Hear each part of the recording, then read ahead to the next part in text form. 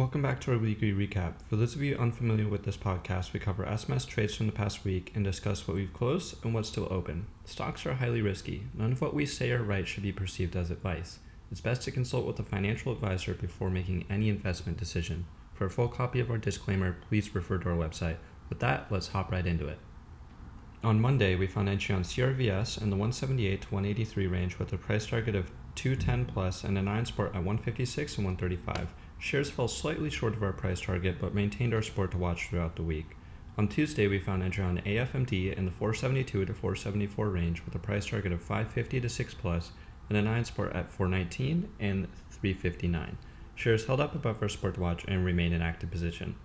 On Wednesday, we found entry on MTNB in the 77 cent to 80 cent range with a price target of 90 cents to $1 plus and an iron support at 69 cents and 59 cents. Shares held up above our support to watch and remain in active position. On Thursday, we found entry on AGEN in the 252 to 254 range with a price target of 280 plus and an iron support at 244 and 232. Shares of AGEN also held up above our support to watch and remain in active position. On Friday, we found entry on PRAX in the 1050 to 1054 range with a price target of 12 plus and an iron support at 1020 and 998. Shares of PRAX slid in Friday's session but held up above support to watch and remain in active position. That's it for this past week. As always, be sure to tune in next week for updates and explore our podcast and website for everything you need in biotech. Good luck this week, and as always, let's get this bread. MS Money Moves and its affiliates are not registered financial advisors. Our content should serve as educational material to help you conduct due diligence and research. Content is not a directive or recommendation to invest in any security.